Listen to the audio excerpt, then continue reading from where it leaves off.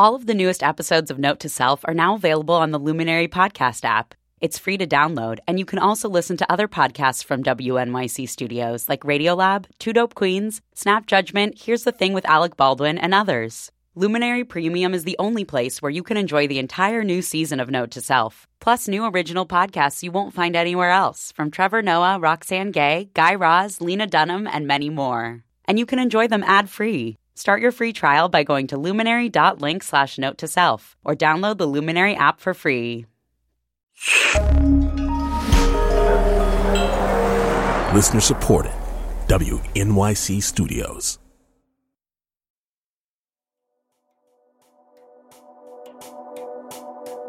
It's very easy to use up all of your energy for reading or watching or listening on things that are mostly just pointing you at other things and never quite reading those things. So true.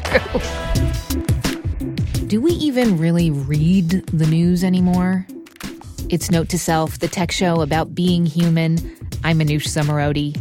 Last week, we took a crack at dealing with information overload by presenting you with some stories and the science about what technology can do to your attention span and how single tasking, doing one thing at a time, can help you reclaim it. We call it the Infomagical Boot Camp. And we got some great voice memos from you describing how it all went. And we're going to play some of those at the end of the show. But first, I want to talk about a business that is going after this problem of information overload, or as many in the media and tech world call it, the attention economy. You know, like we're all super busy, and any brand or anyone with anything to sell is working their butt off just to get a little bit of time with your eyeballs. Buy me, play me, read me. Well, this business, the one we're going to talk about today, is succeeding. Big time. And if you are a millennial woman, you or someone you know probably subscribe to it. It's called the Skimm. Over 3.5 million people get it delivered to their email inbox every morning. Around 40% of those people actually open it, which for an email newsletter, that number is mega. And what do they get when they open that email? A roundup of the day's top news stories, written in a girlfriend, let me tell you like it is, relatable tone. One young woman told us that she reads the Skimm first thing every morning while making coffee, and she likes it because she can get the main points of the news before, quote, my brain is fully turned on.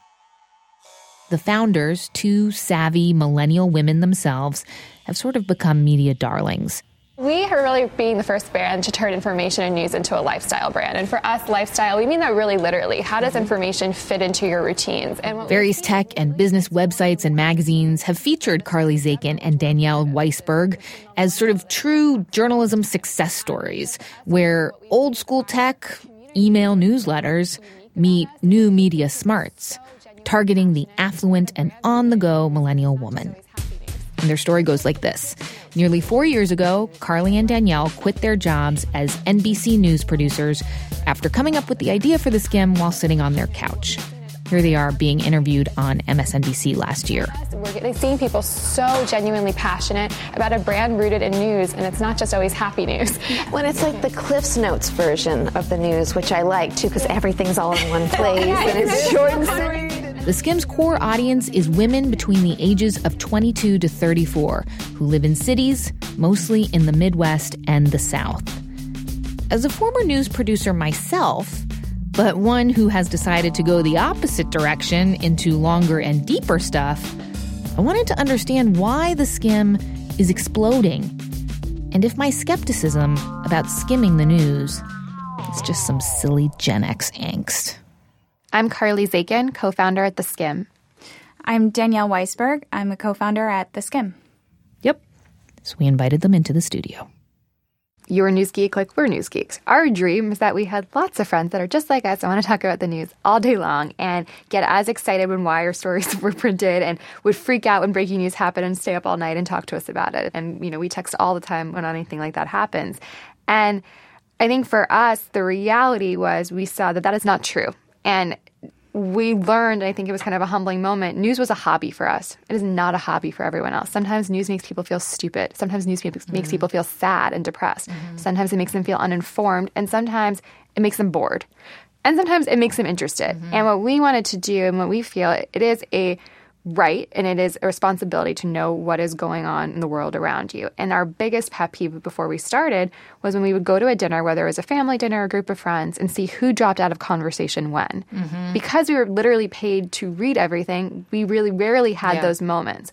But when we would watch people not participate because they didn't know sports news, or we had friends who were like, I don't know anything about the Kardashians, I don't pay attention. It's not like we're an ambassador to the Kardashians, but they're part of the zeitgeist. You should know about it.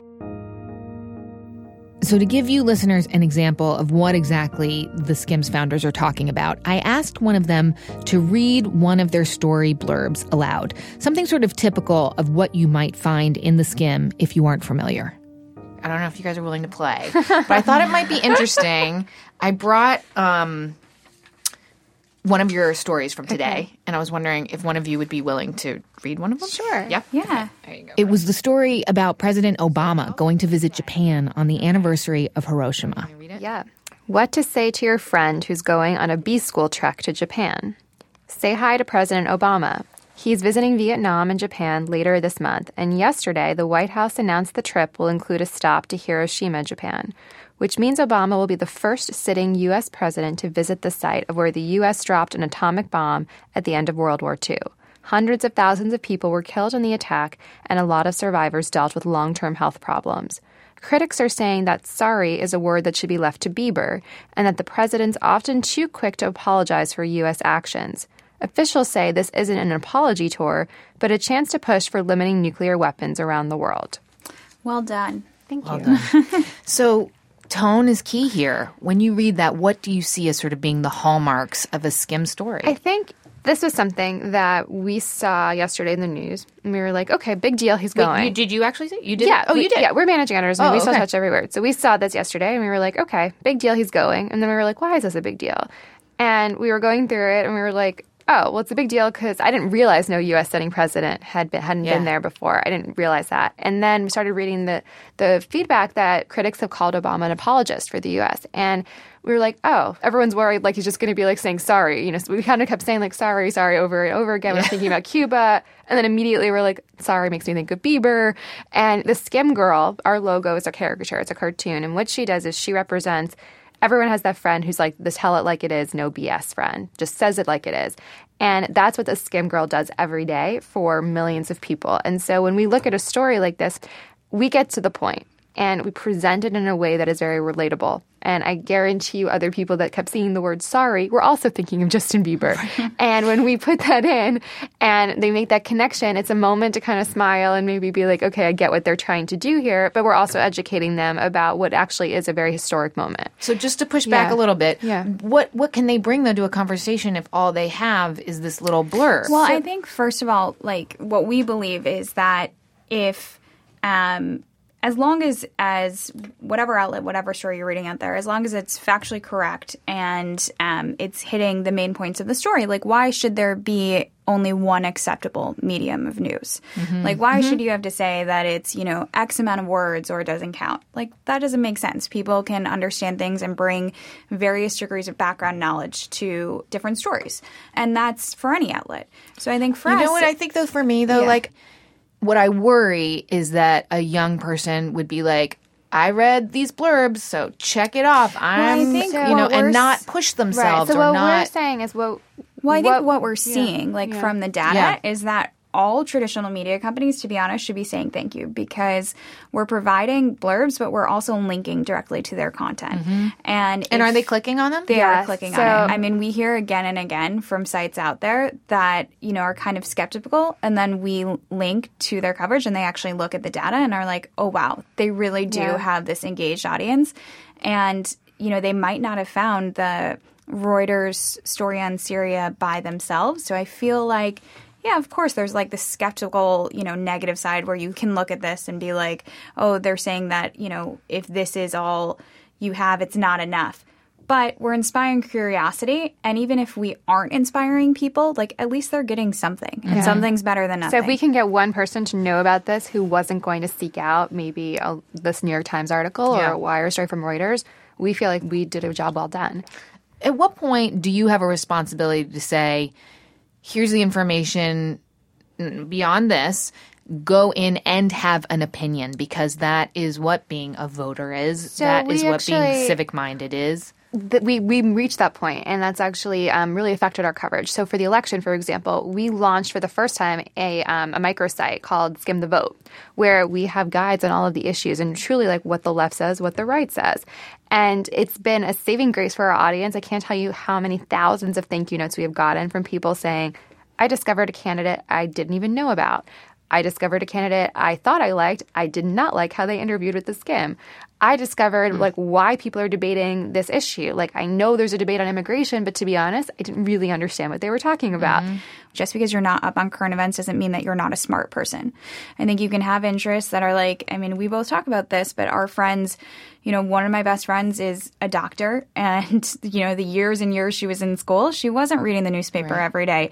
It didn't mean that she was less smart or didn't care about and I think, topics just as much. But there's not one profile of who a skimmer is. I think we have a few. And I can't tell you how many thousands and at this point hundreds of thousands of people, if not millions, that have written in and said, news was never for me. My family never talked to me about it. My family would make fun of me that I never knew what was going on. And why would they want to seek it out if they always felt bad about themselves? And for the first time, they're reading about things and actually talking about them. And so when we get asked, you know, oh, you're just dumbing down the news, we get so offended because we're like, well, we just reached hundreds of thousands of people, if not millions, that never would have read your article or never would have known about this topic, and now they do. And why are they any less important than the people that read the paper every day? And that's, like, they're still voting. They're still out there. Their opinion counts. We're just trying to make it more informed. And I think what we, you know, our mission statement as a company, I think, says a lot. The Skimm makes it easier to be smarter. And I think smarter is it's a word that we thought a lot about, because it's not, we make it easier to be smart. These are people that are already smart. We're just giving them a little bit more to make it easier to be more informed throughout their already existing routines. And so this is a pushback then, in a way, to sort of the elitist media presentation in that. Well, I think, you know, I'd love to be like, yes, we thought about it as a pushback, but we didn't. It's very much like we're asked all the time what we see our competition as. And it's not the New York Times, and it's not the other outlets we used to work for, and it's not startups out there. It's no matter how rich, how poor you are, no matter what you do, you have 24 hours in a day. And the attention economy, that game, like that is our ultimate competition. You are choosing who you are spending minutes with, and those minutes are counted for every company that's out there now. They want to reach people, and they want to have engagement with brands. That's like the ultimate thing you can say to a brand. You have market share, you have this audience, and we have that. And that is amazing, and it's unprecedented for a news brand that's, you know, under 4 years old. And it's something that we take really seriously. And if we have to read a story more than once to figure out what's going on, like, there's something wrong. And I felt like that was the case again and again.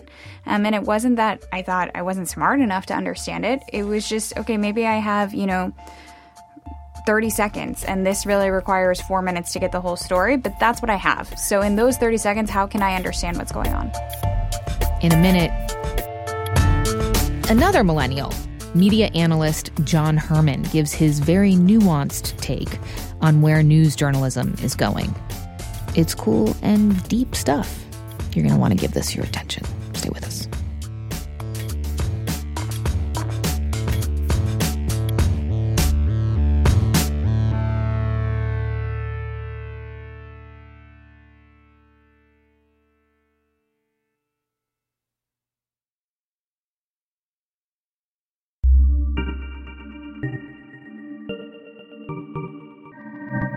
It's Note to Self. I'm Manoush Samarodi. And we are deep diving into the newsletter, The Skimm. As you heard earlier, when I was talking to the founders of The Skimm, I kind of felt super weird that Justin Bieber was being used in the same sentence as Hiroshima. I need some expert analysis. John Herman, I'm a David Carr Fellow at the New York Times reporting on media. John Herman is one of my favorite people to read about how the state of journalism is shape-shifting. He's been at BuzzFeed and The Awl.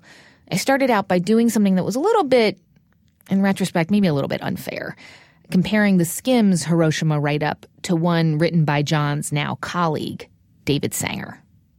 David Sanger is one of the best writers in the country. He was based in Japan and is extraordinary. But when I went back and read it, it became very important to me. Like, I really understood why this was an important story.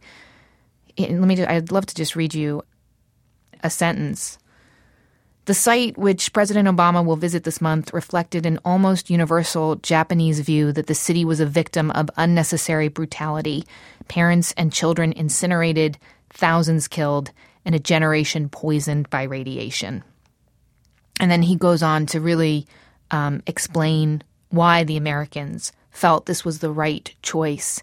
And he really gets at the ambiguity with what happened during that time. And it's not about apologizing. It's about remembering what happened so that we can be smarter, more informed, more educated. And I don't want to be preachy and I don't want to be like finger waggy, but I don't know how to say, I don't know, you should read more. Like, well, I mean, I wonder what it is that you're asking the Skimm to do. Is it to like break voice and say like, all right, listen, it's time to get very serious here, or to not mention it at all? Mm-hmm. I think I'm saying to break voice, right. To say, you need to have an opinion. You need to care about this. This is about being a well-rounded citizen. Well, so a similar example to me of a newsletter that I'll see sometimes and have complicated feelings about is Playbook, the Politico morning digest that allegedly everyone in Washington, D.C. reads. And you read it and you're like, okay, this is political world. Everything's a game. Everything's some sort of like competition. And there are all these like dog whistles and there's all this signaling and it's very, very in-groupy. Yeah. But that doesn't change the fact that the thing that Politico is covering essentially is like how the country is run. And so I would, in a similar way, read almost all of Playbook sometimes and just be like, I wish you wouldn't talk about this because I hate the way you're talking about it. Uh-huh. But then I'm like, well, what are they supposed to do? Like, right. The Skimm is, for an email newsletter, at pretty huge scale. And it's like a sophisticated business, especially as newsletters go. I mean, it's nice to see someone like doing well. Yeah. Wow, that says a lot about what's going on. Yeah, I mean, I try to stop myself when I find myself getting worked up over the tone or presentation of a particular news article or video or something like that. Because if I didn't, then every day would just be like a long seizure. I'd just be sitting in front of my computer like, what is this? But I do take issue with how a lot of media companies, old or new, characterize what they're doing, especially when they're defending tone, as reaching more people, meeting people where they stand, democratizing somehow information. Because there is something to that, but when something has a strong tone like this, that's usually the hallmark that it's speaking to an in-group. And it's acknowledged in like the business plans of a lot of companies. The Skimm is one of hundreds of examples of this. Companies or products that say we are reaching a millennial audience, we're reaching people with spending power. I think a lot of this revulsion comes from recognizing that there is a group that's been identified and that is being spoken to. And at best, they're being reached in a way they weren't being reached before. At worst, they're being pandered to. And if you're not in that group, or probably worse, if you are somewhere at the margins of that group and see parts of it in yourself, which is like a big problem for me with like all kinds of millennial stuff. In some ways, you feel like you've been seen, but then you watch that unfold in a real big performative way and you're like, ooh, I'm not sure I like this. Yeah. I'm not sure I like myself. I'm not sure I like my friends. It's identity media in a way. Yes, identity media. I like that term. And I guess for me, like having Hiroshima and Justin Bieber in the same sentence feels disrespectful. I mean, dumbing down. I don't know.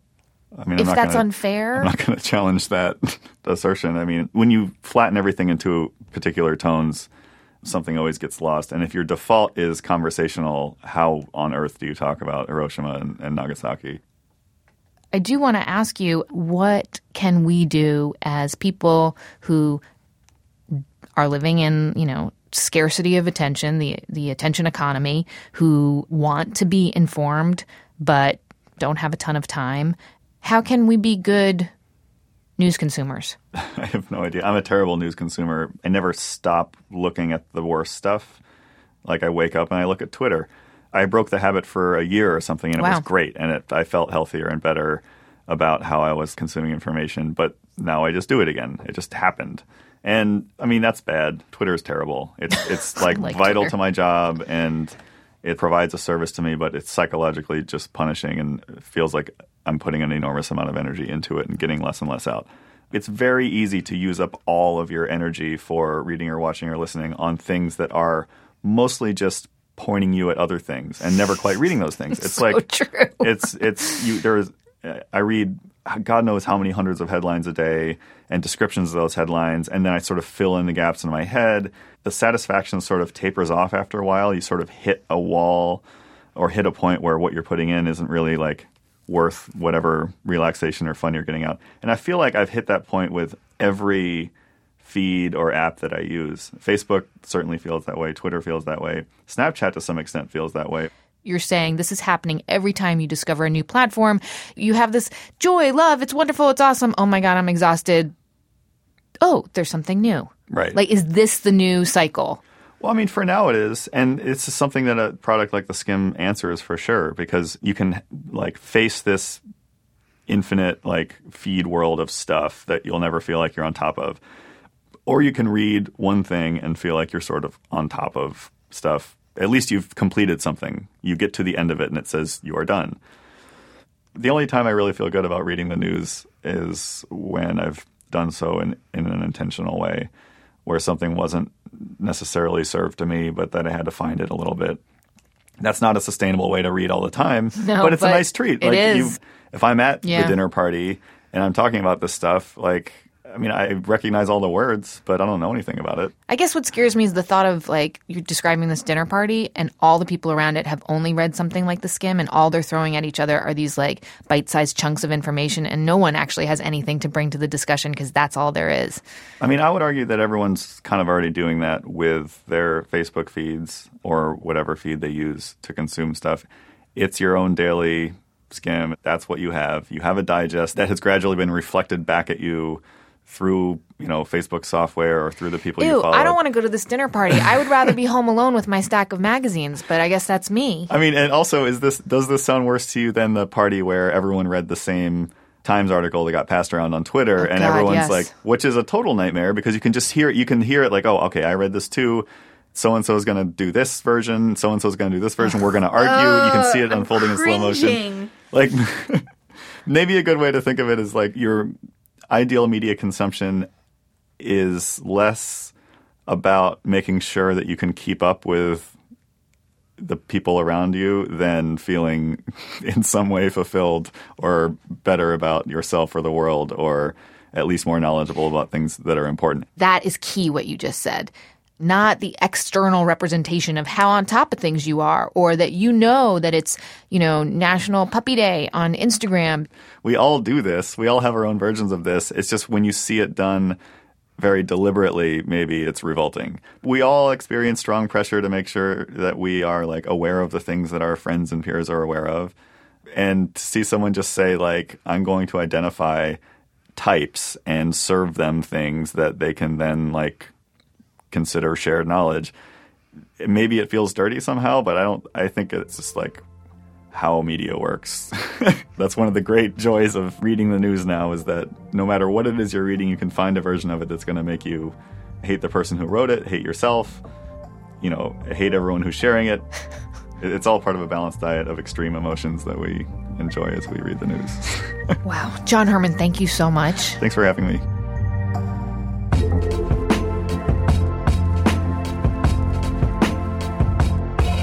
A quick update to the story. The Skimm just took in $8 million of investment funding, and they told us that they plan on using this infusion of cash to get into video and to, quote, introduce more Skimm products and premium services that fit into the routines of our audience. Also, we asked the Skimm for specific numbers about how many of their readers do click the links to other news sites and longer articles, and they told us they are not releasing those metrics at this time. The extreme emotions, as John Herman put it, that consuming all the information coming out of our devices, it takes us all over the place. It's like a roller coaster. But you told us what happened to you last week when you took the InfoMagical Bootcamp Challenge. This is Elaine Meyer from Brooklyn, a loyal listener and info magician. Hi, it's Brad Greer from Madison, Alabama. Hello, InfoMagical. So good to be back. This is Beth from Ardsley. All this noise, all this information overload is not helping my well-being. It's one of those times when you have a great excuse to withdraw and concentrate on one thing. Just commit to it. I am happy to report that I did record this voicemail from start to finish without toggling to the internet or checking Twitter or anything else. And they can truly cherish those moments in life that really do matter. So thank you very much for all the inspiration and support. Bonjour et bonne journée. Bye. Beth from Ardsley. She's back. Love you guys. Thank you for telling us how it went. Single task on, my friends. Next week, how do people in different cultures use technology? What are the big no-nos? Is it okay to keep your phone on the dining room table? Even in the Paris metro, there was a campaign against it, about talking too loud on the phone. South Koreans binge eat on their webcams, and thousands of people will watch them each night as they do this. So you call somebody, they will answer their phone. If they don't answer their phone, you're allowed to call them right back, and then you can call them again. And it's terrible, yeah, it's awful, but... Your favorite NPR foreign correspondents are here. They're going to share secrets that they've learned by living and reporting around the world. Yeah, Eleanor Beardsley.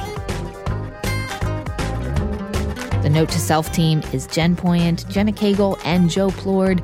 Many thanks to Seth Kelly for his help this week. Note to Self is a production of WNYC Studios. I'm Manoush Samarodi. Can we get the sign off for air? What did I say? Eleanor Beardsley, NPR News, Paris.